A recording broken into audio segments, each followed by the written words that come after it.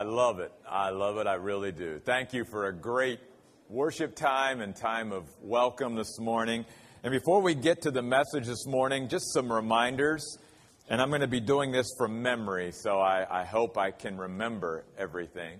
First of all, I want to thank all of you for praying on Wednesday. I literally felt the prayers of God's people from this church going up over this land over here on Chandler Heights. And if you weren't here last week to hear about it, we are getting ready to make a formal proposal on this piece of property on Chandler Heights for the future of the Oasis Church.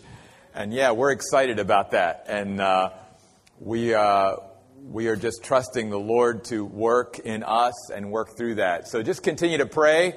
Once we make that proposal, as soon as we hear something and know something, you'll know something. All right? We'll keep you as informed as we possibly can. Secondly, many of you saw, we need to get you guys, ready for this potluck getting ready to come up in December, the first Sunday. So Debbie was out there. Please, if you're going to be with us that first Sunday in December, if you've been part of the Oasis for the last couple years, you know that every time we do the December potluck, it's all about that Mexican fiesta, and we have the Gaxiola family making their homemade tamales and stuff, and it's always a great potluck, as all of ours are. So please sign up and be a part of that. Debbie will help you out as far as what to bring for that. Speaking of that, too, I just want to remind you of not this Tuesday, but the Tuesday before Thanksgiving. It's always been sort of a tradition, too, at the Oasis. We have a pie fellowship. Okay, the Tuesday before Thanksgiving, the 25th, I guess, this year. I think that's the date. Anyway, not this Tuesday, but the following Tuesday. So please be aware of that, too. Come at 6:30, ready to eat some pie. Get yourself prepared for the Thanksgiving dinner time to come. A couple of other things. I just want to thank you guys so much. We may be a small church, but we are mighty. And it's mighty through God, what you guys do. Last Sunday, the foster group home had that board out there with all these things we could provide as a church so that those boys would have a Thanksgiving meal. And every last one of them were taken last week by you guys. So thank you for that. Just a reminder, now that you've taken those items, please make sure you bring them in. So this Sunday or next Sunday, please make sure that you bring those items that you signed up for. And I also want to say a shout out and thank you to the group that went to the foster group home yesterday and painted. They were allowing 2 days to paint. They had such a great group that they got the painting done in 1 day yesterday. So thank you guys for that. Just awesome.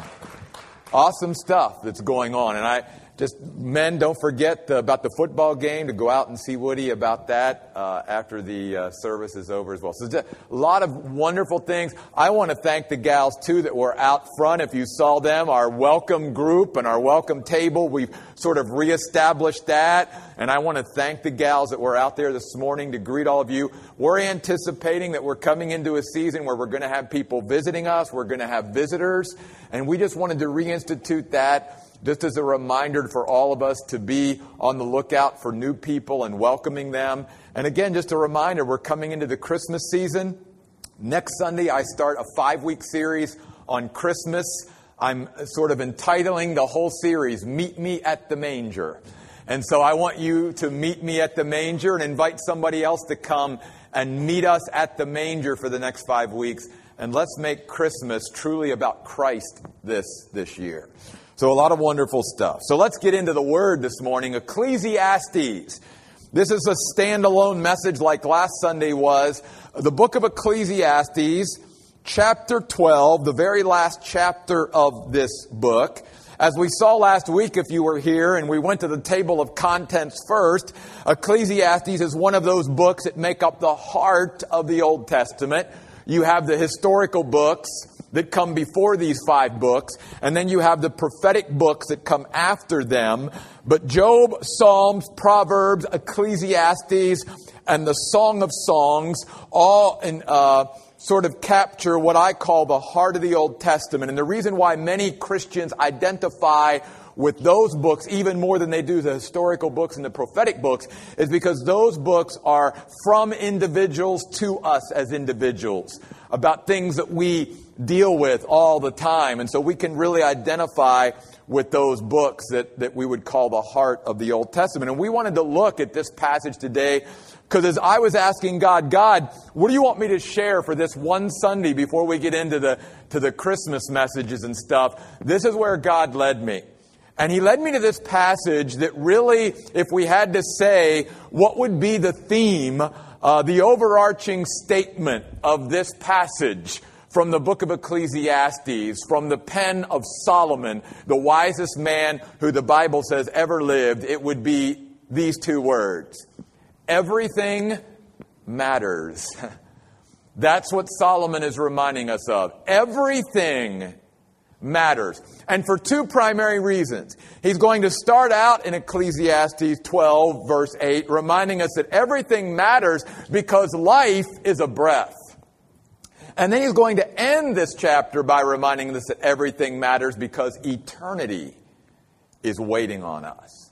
And God has created us, even though our earthly life is a breath, God has created us for eternity. So Solomon wants to impart this wisdom to us, and he wants to remind us that unlike maybe how we live life sometimes, where we have maybe throwaway days or throwaway hours in our day or throwaway minutes, that from God's perspective, nothing is throwaway. Everything matters, and therefore it should matter to us as well. You'll notice there in verse 8, Solomon starts out by saying, absolutely futile, laments the teacher. All of these things are futile. And the word doesn't mean meaningless. It means that everything is a vapor. Everything is a breath. He's reminding us again of how short and how brief our earthly life is. In fact, if you look at verse 7, he's been talking here in the first part of chapter 12 about the aging process and about getting older. And in some ways, if you read this, you can really, as you get older, identify with the things that Solomon is describing about the aging process. But then in verse 7, he concludes this by saying, and the dust returns to the earth as it was, and the life's breath returns to God who gave it. And he picks up on that theme of breath, and he comes into verse 8 and basically says, absolutely futile. Everything about this earth is transitory. Our earthly life is so short. Everything is a vapor. Everything is a breath. But that's why everything matters. Because we are here for such a short time, Solomon is saying we've got to capture the truth that everything matters. Keep your finger there in Ecclesiastes 12. We're going to be looking at several different passages of Scripture, but I want you to go over to the New Testament book of James, if you would. James is towards the back of the New Testament, to James chapter 4. Because the New Testament talks about this idea of life being a breath or a vapor as well, and that life is short. In fact, in this passage we're going to look at from James, James is really declaring three things about life. First of all, he says life is uncertain, and we should always remember that. He said life is brief, the brevity of life. And then he says, and life is fragile. There's a frailty to our earthly lives. And we should take all of those things into account every day. That's how we begin to live for what really matters and understand that everything in our life does matter. Because life is uncertain, life is brief, and life is frail. Notice in chapter 4, beginning at verse 13, the words of James here.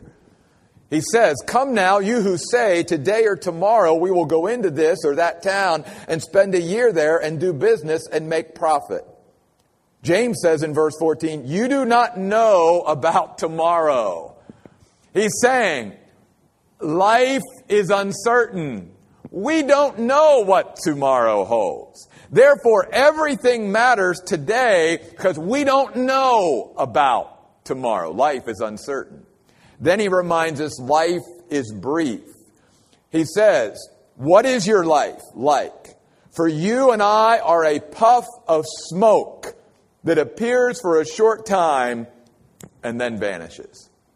Even if we live a normal lifespan of time on this earth, We're talking what? Upper 70s now, maybe 80, the average lifespan, 80 years. That's it.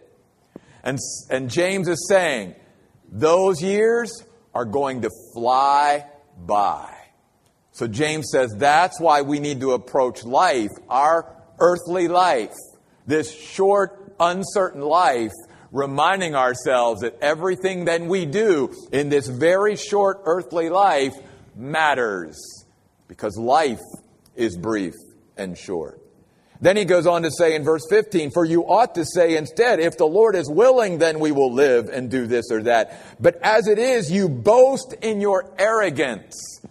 There he's reminding us about the frailty of life, the fragileness of life. He's saying, you're talking as if you're going to be here forever, and as if nothing can happen to you and nothing can change. And James says, isn't that pretty presumptuous of a human being when we understand what life is and this life that God has given us as a gift?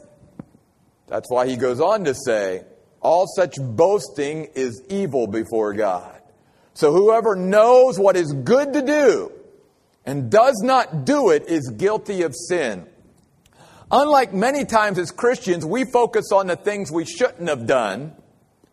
James is reminding us if everything matters in life, then shouldn't we be as equally, if not more, focused on the things we should be doing with our life? Because if we're truly pouring our life into the things that really matters, and everything matters, Solomon is saying, then we wouldn't have time for the things that don't matter, you see. So that's where James is approaching this from. If we know what we should be doing, if we know the things we should be pouring our time, energy, effort, attention, and focus and all of that into, and we're not doing it, James has said, shame on us. Because life is uncertain. Life is brief. Life is fragile. And back to Ecclesiastes chapter 12. That's why everything matters, because life is so short. Then beginning in verse 9, he has some great words for teachers. If any of you are teachers, you certainly should pay attention to what he's saying in verses 9 through 11. But can I say, I'd like to make a little bit wider application of these verses in Ecclesiastes than just focusing on those who teach. Because I think in some ways, God calls all of us, maybe not to a position of formal teaching, but God calls all of us to share his light. God calls all of us to be light bearers. And God calls all of us as Christians to be a witness and to share our testimony. God calls all of us to share who he is to us, to others. And therefore, I think the things that Solomon is saying here, the things that the teacher has considered in his own walk of why he wants to do this so well, should, in a sense, impact all of us, that as we go through each day, we know we're going to encounter people that we've all planned on encountering that day, but God may have other plans and may want us to encounter people that we don't even know we were planning on encountering that day. And therefore, we should always approach each day realizing, again, this is an opportunity, this day that God has given me. And because everything matters, that means every encounter, every smile, every interaction, everything I say or don't say, everything I do or don't do. Therefore, I should approach it with the seriousness and the gravity that the teacher is approaching his calling to here. Beginning in verse 9, notice he says, not only was the teacher wise, but he also taught knowledge to the people, how to live at the highest level. And therefore he carefully evaluated and arranged many proverbs. The words carefully evaluated means to weigh and examine, to pore over. He wasn't flippant in his sharing and teaching. He understood that what he would say would have great influence on others, and therefore he took the time to carefully evaluate what he was going to say and how he was going to say it. He weighed it. He examined it. He arranged it. He was orderly with it because he wanted to be clear, and he wanted those that he was teaching to truly grasp and comprehend what he was teaching because he believed in it, you see. The word proverb here means principles to live by that should carry weight and authority. That's really the whole book of Proverbs as well, which he also wrote most of. That's why Solomon used these proverbs. They were the principles that God gave us of how we should live our lives. And the very idea of a proverb is something that should carry weight or authority in our lives. We should pay attention to them because these aren't principles given to us by another human being. These are principles laid down by the Creator himself and our Savior and our Lord who taught us this is how you should live.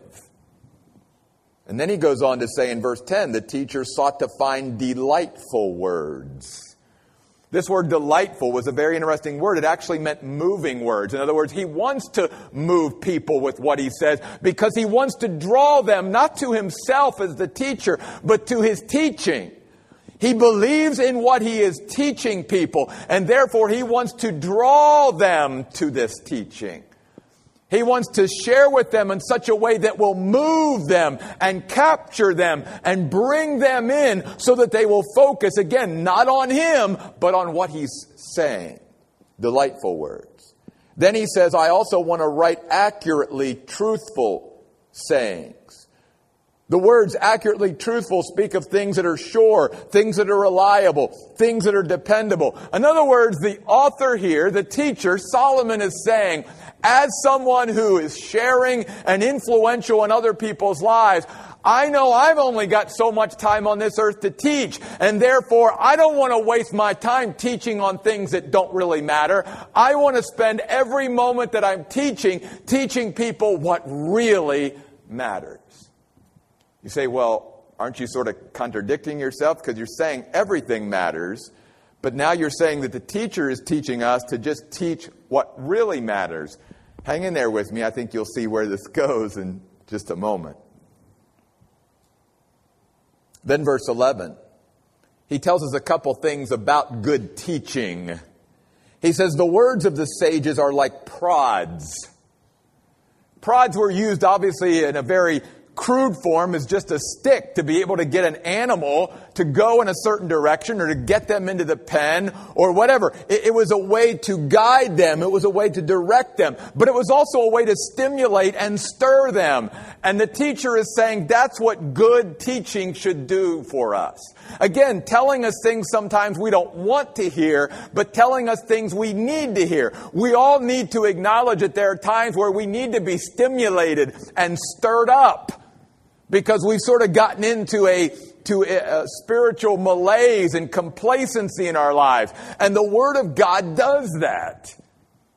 Especially in the hands of effective teachers. The Word of God also guides us and directs us. Your Word is a lamp unto my feet, a light unto my path. There again, the Word of God is declaring that the words of sages are like prods. But then he goes on to say also that the collected sayings are like firmly fixed nails.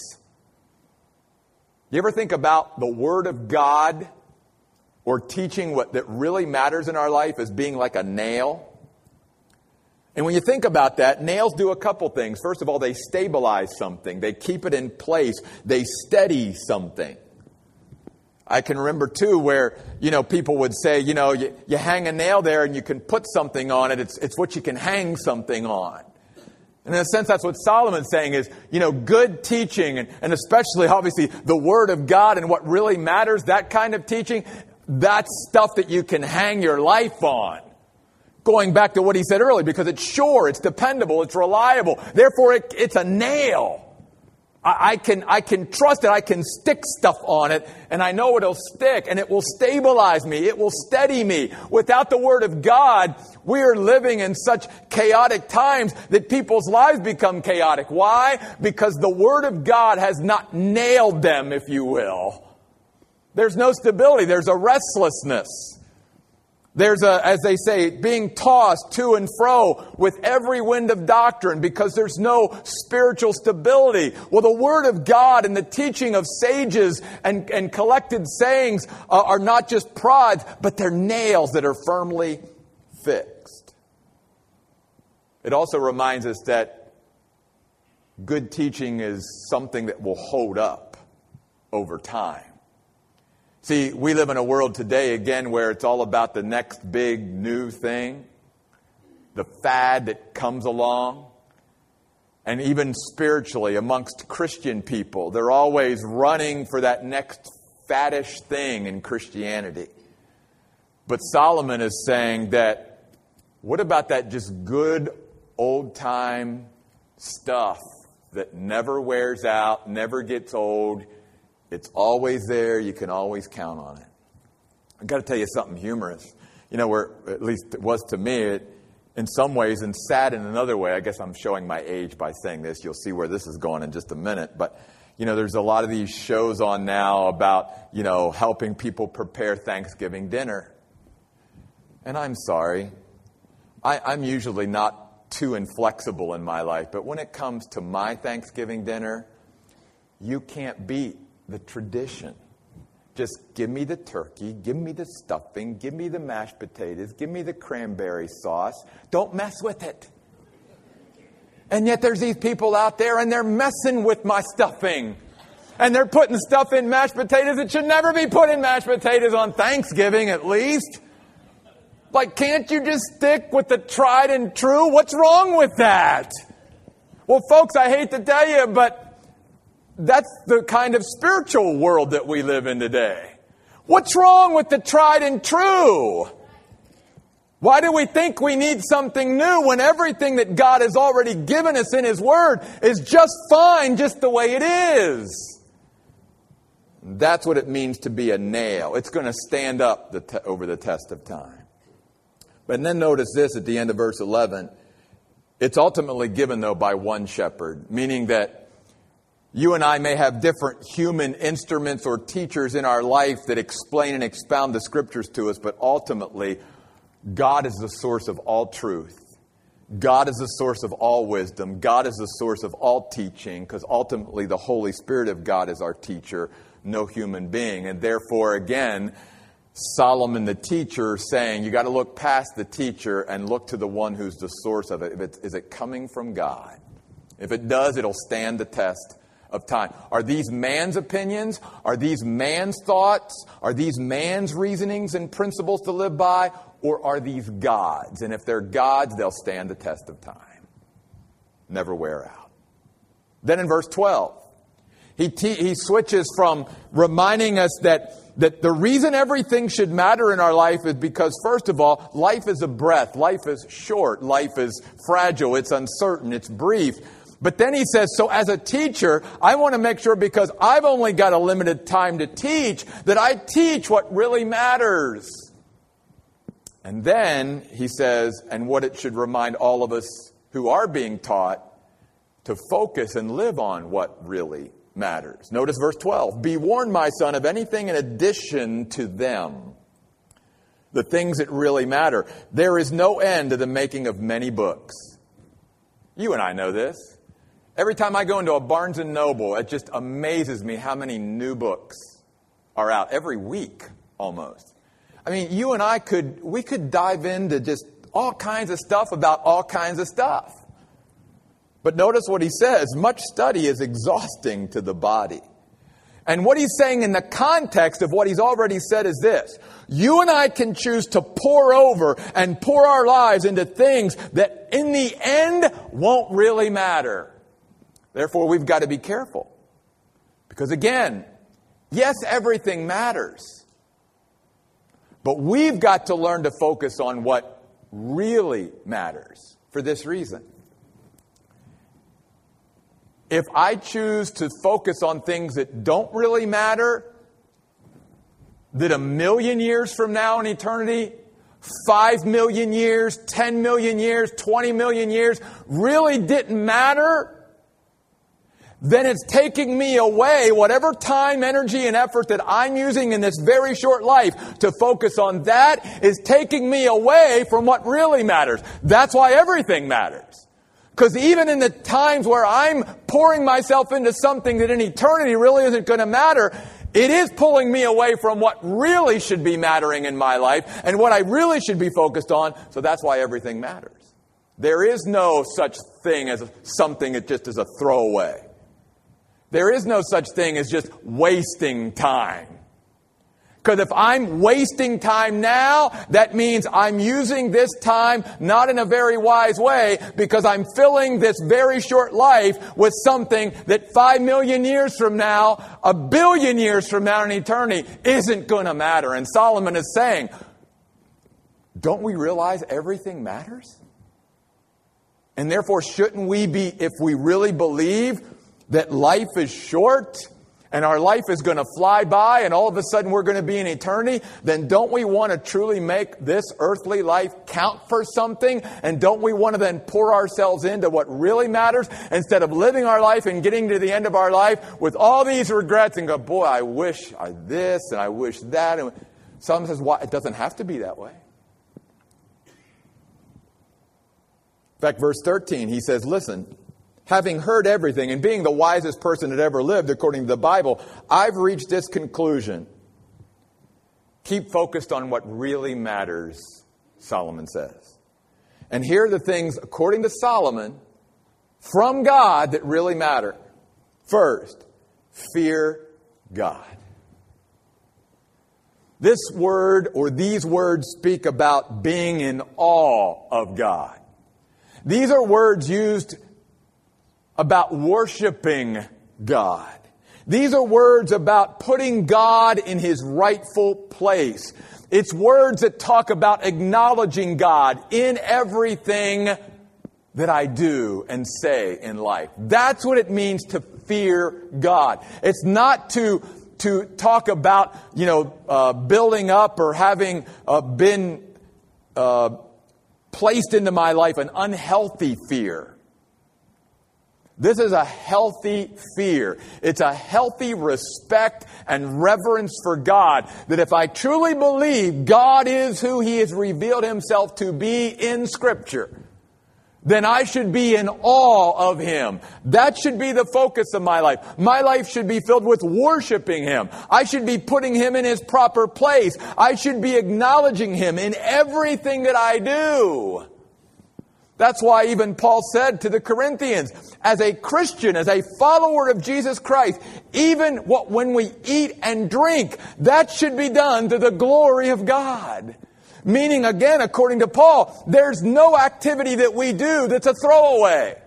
There's nothing that we engage in as human beings, especially as followers of Jesus Christ, that doesn't mean anything.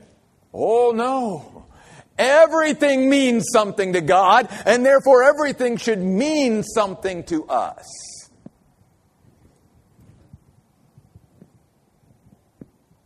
Fear God. And the second thing, keep His commandments. The word keep means to observe, to continually consult, to follow.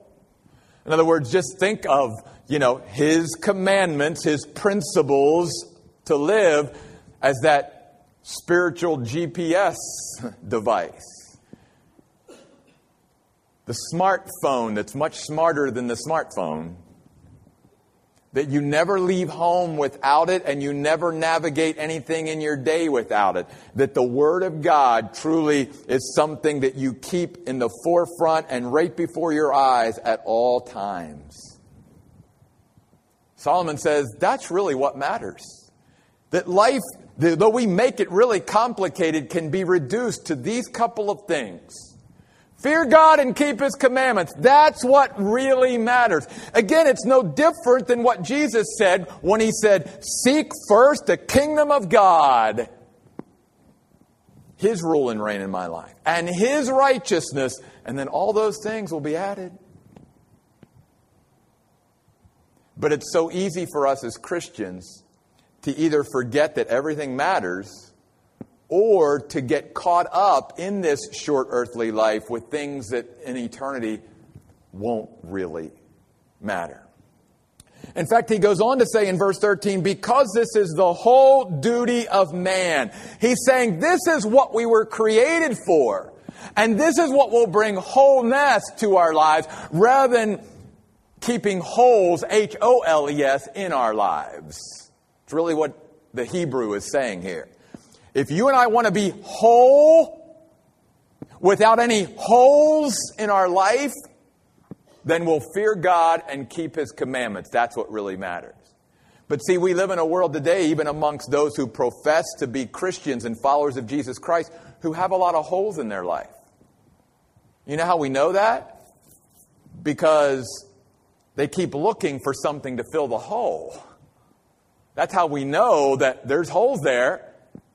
They're not a whole person according to themselves because they keep running after things to fill the holes. And Solomon is saying if people who believed in God would just realize that focusing on Him and living for Him is what really matters. And that's what will make us whole because He's our Creator. He created us for that. And until we buy into that truth that God is sharing with us, then we're going to have holes in our life. Because we're going to somehow think that the wholeness of being a whole person, a complete person, is found in something other than just a relationship with God. And God keeps coming back to this. No, sorry. You're whole whenever you center your life in me and on me. That's how you become a whole person without holes in your life. And then in verse 14, he says, you don't think everything matters? He says, I want to remind you of something in verse 14. God will evaluate some deeds. No, that's not what my Bible says. My Bible says God will evaluate every deed, including every secret or hidden thing, whether good or evil. It doesn't matter because God wants us to know something. Everything matters. Everything matters. Why? Because eternity awaits. See, Solomon is saying two things here. One at the beginning and one at the end with the common theme running through. We've got to approach life as if everything matters. Because life is short and because eternity is waiting on us. Therefore, Solomon says, I as a teacher need to make sure that I teach only what matters. Because we can teach and talk about a lot of things that in eternity isn't really going to matter. And then Solomon says, for those of us who are listening, we better focus on listening to what really matters. And we better begin to focus our lives on what really matters. Because everything matters. Everything matters. Let me ask you today.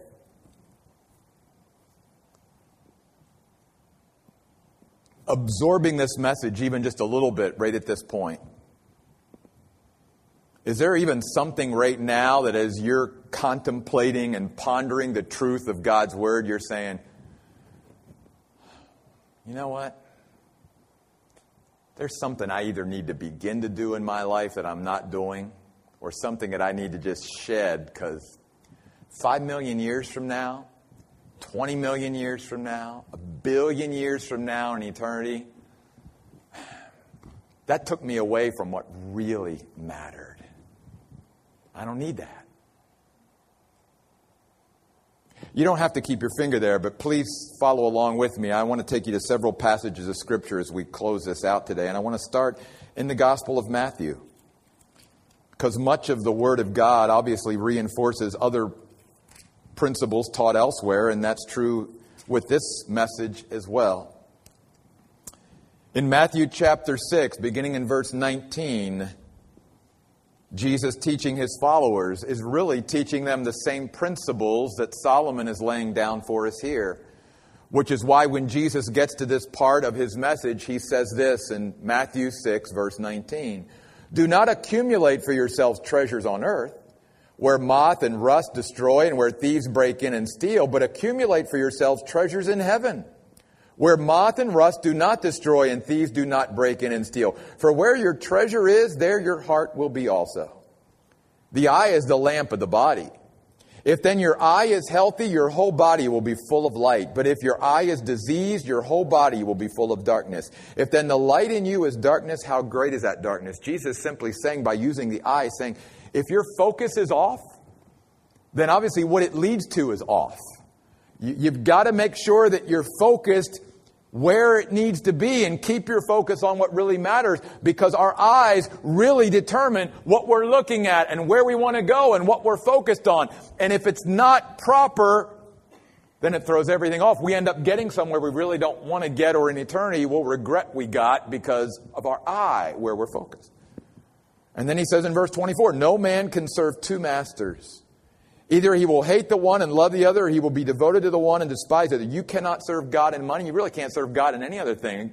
And Jesus is simply saying, if you and I don't keep our lives focused on what really matters, then automatically we're allowing into our lives things that aren't going to matter. Then go with me to the book of Colossians, to Colossians chapter 3. Colossians is in that section where Paul's dealing with the Galatians, and then the Ephesians, and then the Philippians, and then finally, after Philippians, Colossians. Colossians chapter 3, beginning at verse 1. Paul writes to the Colossians, therefore, if you have been raised with Christ, if you're a Christian, if you know Christ is your Savior, then keep seeking the things above, where Christ is, seated at the right hand of God. Keep thinking about things above, not things on the earth. For you have died, and your life is hidden with Christ in God. And when Christ, who is your life, appears, then you too will be revealed in glory with Him.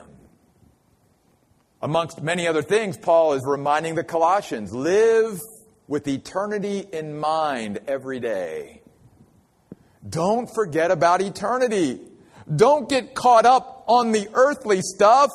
Live and focus on eternal things. Invest in eternity. Then the book of Hebrews.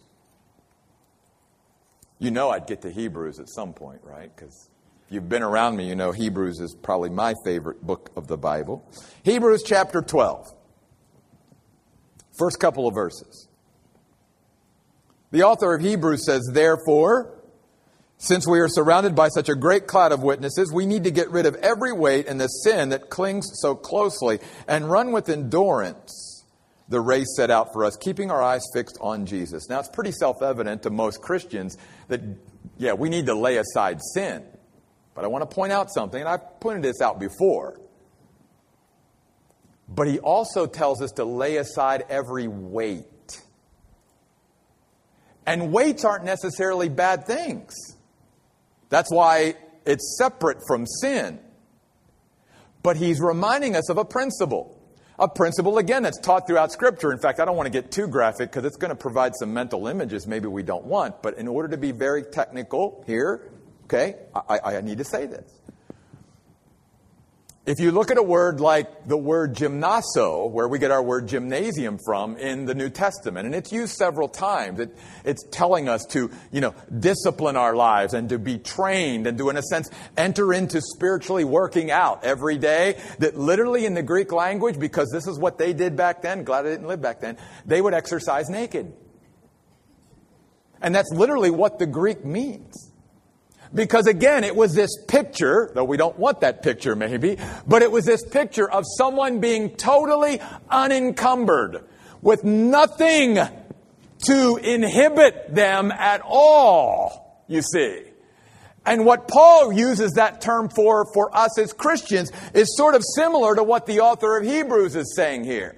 That we sometimes, in order to live for what really matters, and to not allow our lives to get so easily distracted and off course, and remembering that everything matters, because if I'm pouring my life into this that doesn't matter, then it's pulling me away from things that really do matter, then that becomes, if not a sin, a weight. And the author of Hebrews is saying, if everything matters, then isn't it time to lay aside that weight? It might not be something bad. It might be something good, but the author of Hebrews is saying, if I truly want to live and run this race with energy and endurance over the long haul, I got to be willing to shed some stuff. Because just like our homes, the longer we live, we just sort of accumulate stuff that hangs on us. It's like when you own your own home. It's like you started out pretty simple, then you go into your garage one day and other neighborhoods just threw up in there. And all of a sudden you're going, where did all this stuff come from? Well, it's because it just, over time, it just sort of accumulates. And the author of Hebrews and Paul is saying to us as Christians, we got to be careful, because just by living life, we can just walk through life and all of a sudden just keep accumulating this on my arm and this on my leg. And all of a sudden I'm trying to, run with endurance the Christian life, and yet I got all this stuff hanging on me. And he says it's time to shed that and truly focus and nail down what really matters and start living for that. Which now brings us full circle back to the book of James, chapter 4, as we end today. The book right after Hebrews. Because I want to read this to you again. And I want you to see this in now another light, or from another perspective. Not only in James chapter 4, beginning at verse 13, is James reminding us that life is uncertain, life is brief, and life is fragile or frail. But in these verses too, he's telling us this. The secret to living for what really matters is all about living dependently on God rather than independently. It's about staying connected to God at all times rather than being disconnected. And the reason I wanted to point this out and read this passage is because this song that we're going to end with today is a song that's all about staying connected to God and living every moment dependently on Him rather than independently of Him. And watch this passage and look at this passage as we read it again, and look at it now from that perspective and see if you don't see it as well. About a call to live dependently in connection with God. Come now, you who say today or tomorrow we will go into this or that town and spend a year there and do business and make profit. You do not know about tomorrow. What is your life like? For you are a puff of smoke that appears for a short time and then vanishes away. You ought to say instead, if the Lord is willing, then we will live and do this or that. But as it is, you boast in your arrogance. All such boasting is evil. So whoever knows what is good to do and does not do it is guilty of sin.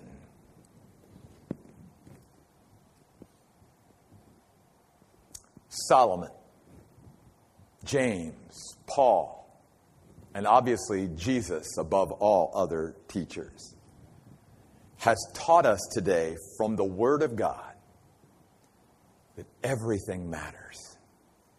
Everything. There's nothing that doesn't matter. And two primary things drive us to that conclusion. Life is short. And secondly, eternity is waiting. What does this message, now I'll say it this way, how does this message change your life right now? Is there something you and I need to begin doing a little differently? Whether it's doing something we know we should more consistently or at all, or is it a weight that we need to shed? Because it's preventing me from doing what really matters and what 1 billion years from now in eternity, I'll be glad I did. Rather than wasting my time on something that in eternity is going to show up as, that was a waste. I had 80 years or about that to live on this earth, and I spent my time with that? I spent my time on that rather than this. Can I say that's why I remind us all the time, at least from my perspective, I'm conscious of this every year. We have 52 Sundays. That's it. 52 hours, basically, every year. That's it. 52 Tuesday nights every year. That's it. And once they're gone, we don't get them back. That's why I tell people, it's like, can't you maybe realize, these times are precious? Because once they're gone, they're gone.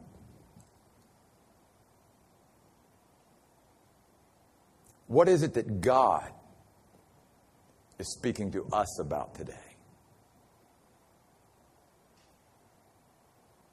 Because everything matters. Let's pray.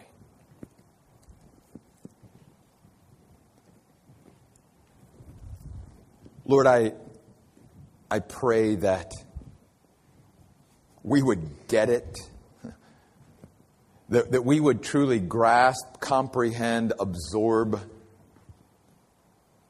what you want to teach us here this morning. God, life is such a precious gift that you, our Creator, has given to each of us as human beings. And yet many times we live every day not being conscious of how brief life is, how fragile life is, and how uncertain life is. Until some crisis or something comes into our life, then all of a sudden our priorities and things begin to change. But I think, God, what you're teaching us here today is that our life doesn't have to look like that. That our life can line up and our priorities can be what they should be at all times, not just when some crisis comes into our life that sort of jerks us back into reality and shakes us a little bit and shakes the very foundation of our being. Because, God, you have reminded us that your word, your truth, can be like prods and firmly fixed nails that we live by and observe and carefully pay attention to every day of our lives. So that, Lord, every day, every hour of the day, every minute of the day, we are living for what really matters. Because life is short and eternity is waiting. Help us to focus on you and stay connected to you and live in dependence of you, God, we pray in Jesus' name. Amen.